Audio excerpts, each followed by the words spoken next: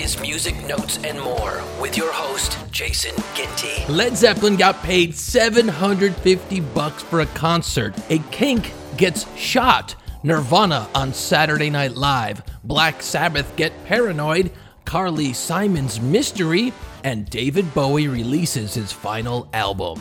That and much more as we take a look back at music history for the week of January 5th. Going back to this week in 1969, the band's first North American tour. That's right, I'm talking about Led Zeppelin. They played the last of 4 nights at the famed Whiskey A Go-Go in L.A.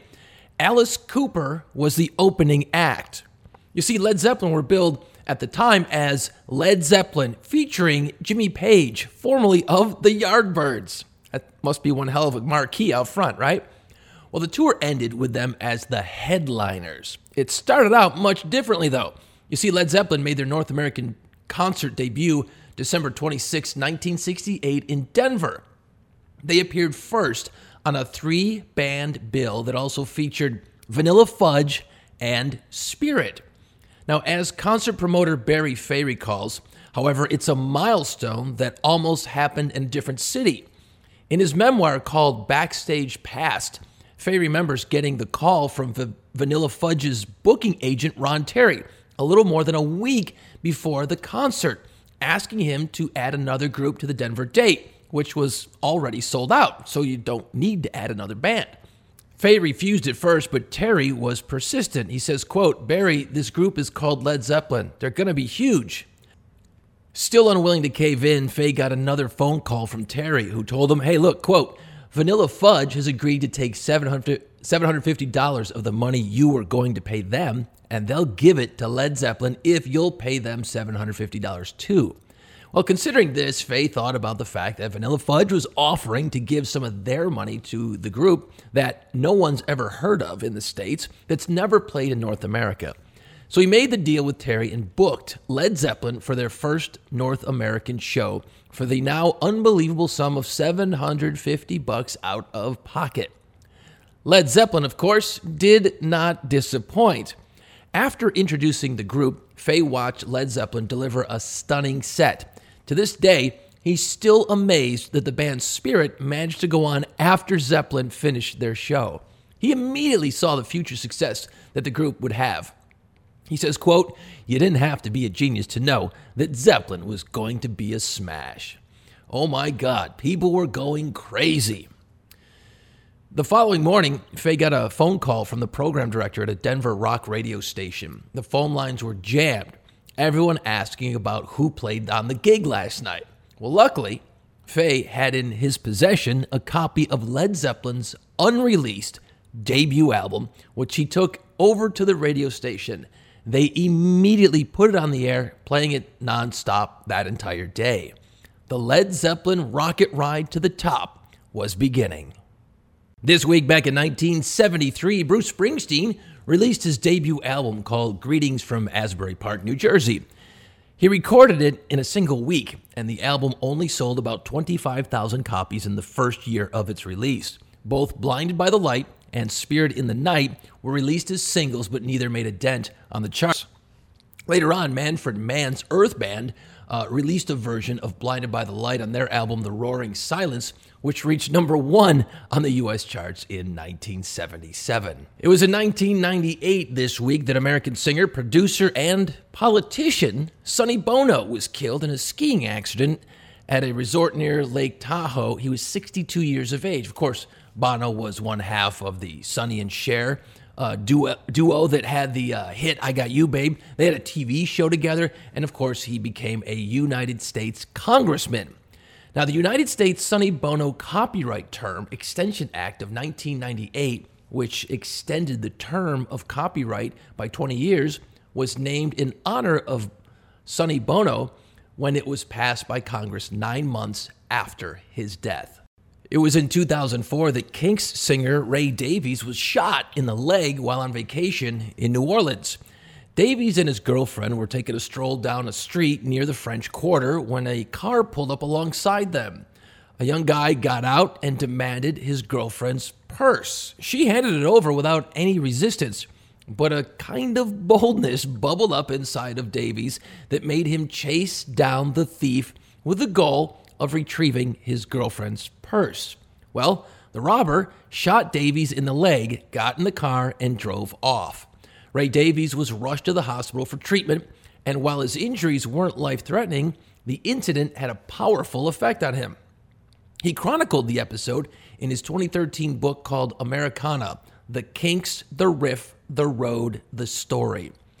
See, the assailant was caught, but the case was dismissed later on because Davies failed to appear in court to testify. Ray Davies claims that he was notified of the trial only days before he was asked to appear, and he couldn't make the trip from London. Whatever the details of the failed trials, it seems that despite claims to pursue the case until justice was served, Davies let the matter pass. It was this week back in 1973 that Carly Simon's song You're So Vain started a 3-week run at number 1 on the U.S. singles chart. Now, for years, people have speculated about who the song was about, right? You've probably had this conversation at some point. Oh, You're So Vain, it's about this guy, it's about this person. Well, most people figured it was a song about Mick Jagger. Well, it wasn't about Mick Jagger at all. You see, he contributed uncredited backing vocals to the song. It certainly wasn't about Mick Jagger. In 2015, after keeping quiet for more than 40 years, Carly Simon finally admitted that You're So Vain was about the actor Warren Beatty, but only one verse of the song was about him. Simon said the other verses were about 2 other men whom remain secret to this day.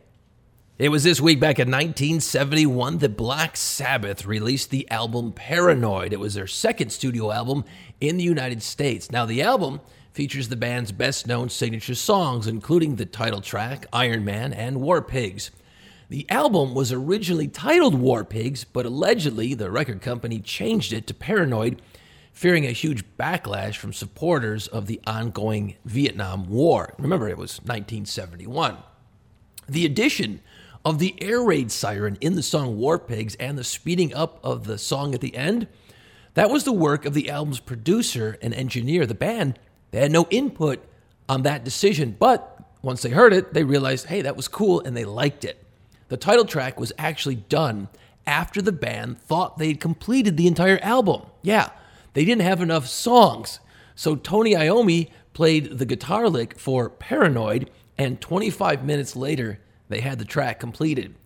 Geezer Butler, who wrote the lyrics, was against Paranoid being on the album because he thought it sounded too much like Led Zeppelin's Communication Breakdown. Iron Man was originally called Iron Bloke. Ozzy Osbourne came up with it after saying the track sounded like a big iron bloke walking around. They, of course, later changed it to Iron Man.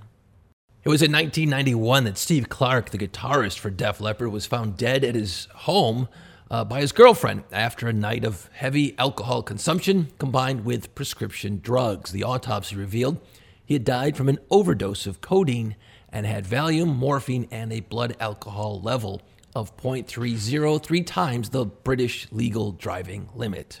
It was in 2016 that David Bowie released his 25th and final studio album. It was called Black Star, and it coincided with his 69th birthday and 2 days before his death. It became his first and only album to reach number 1 on the Billboard 200 album chart in the U.S. At the 59th Annual Grammy Awards, the album won awards for Best Alternative Music Album, Best Engineered Album, Best Recording Package, and the title single won Best Rock Performance and Best Rock Song.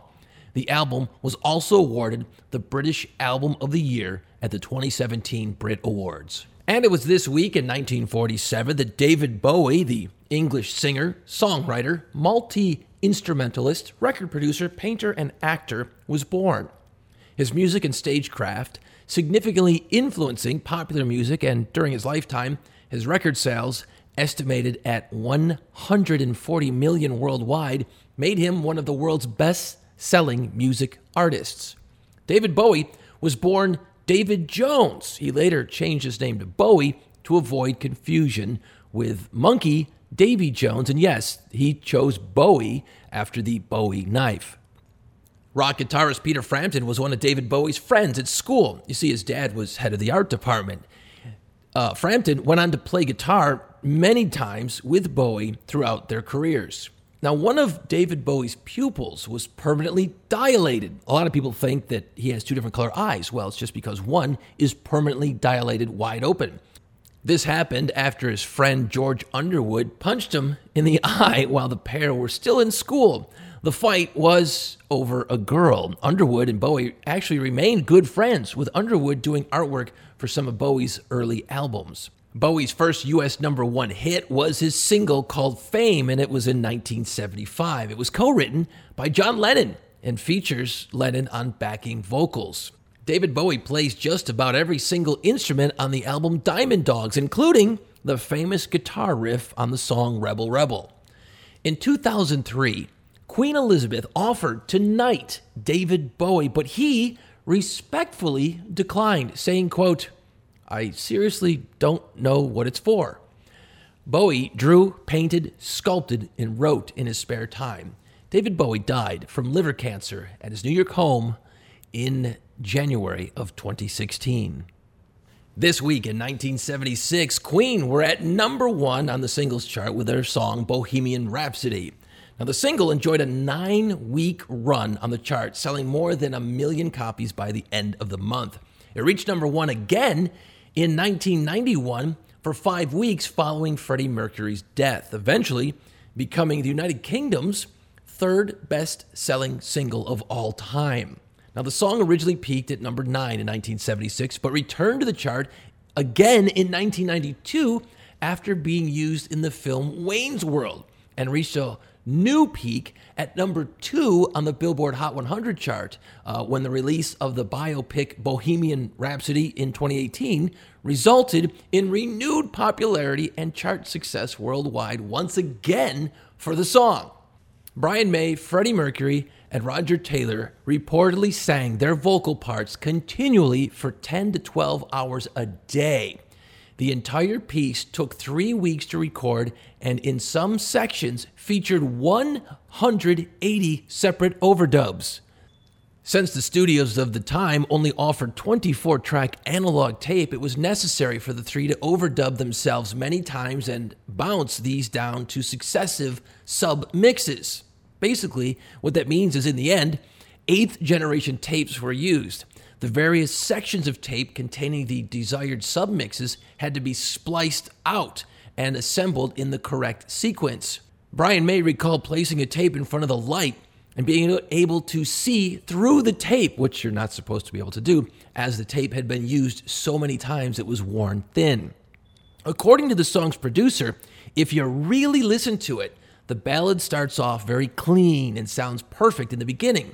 And as the opera section gets louder and louder, the vocals get more and more distorted. And you can still hear it on CD today. The vocals are clearly distorted. This week in 1944, Jimmy Page, guitarist and producer, member of the Yardbirds, and what's the other band I'm thinking of? Oh yeah, Led Zeppelin was born. The band's 4th album, released in 1971, featured, of course, the rock classic Stairway to Heaven, and that album has sold over 37 million copies. He also formed the band The Honey Drippers with Robert Plant, Jeff Beck, and Nile Rodgers, and they had the #3 single called Sea of Love. And as a session guitarist in the 1960s, where Page got his start, he played on the song Here Comes the Night by them, Shout by Lulu, and The Who's Can't Explain. Jimmy Page has been inducted into the Rock and Roll Hall of Fame twice. The first time, of course, was in 1992 as a member of the Yardbirds, and again in 1995 as a member of Led Zeppelin. It was in 1992 that Nirvana appeared on Saturday Night Live, performing 2 songs, Smells Like Teen Spirit and Territorial Pissings, both from their Nevermind album. They were the first grunge band to be featured on a nationally syndicated television program. Mainstream America finally got a big, fat, big, bold first impression of Kurt Cobain with his bright red hair, dyed with strawberry Kool-Aid, by the way, a flipper t-shirt, and an amplified rendition of the song Smells Like Teen Spirit.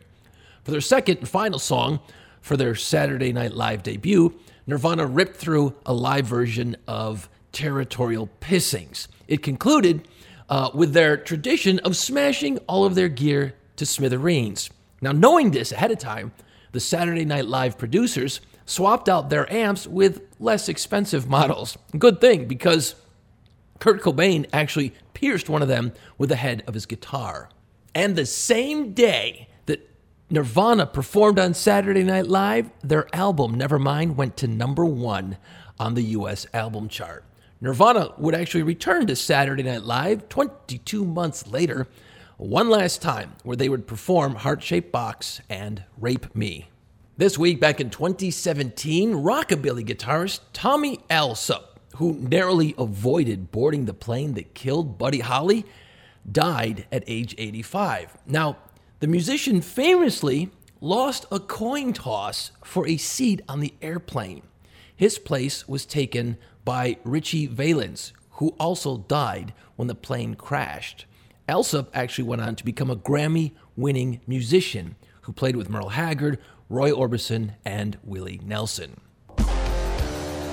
Music notes and more, written, produced, and hacked together by me, Jason Ginty, and is brought to you by Pirates of the Quarter Tours, the most unique walking tour of the French Quarter in New Orleans. Get the details at piratesofthequarter.com. And be sure to like and subscribe to the podcast. Follow me on Facebook, Twitter, Instagram, and be sure to check out my YouTube channel.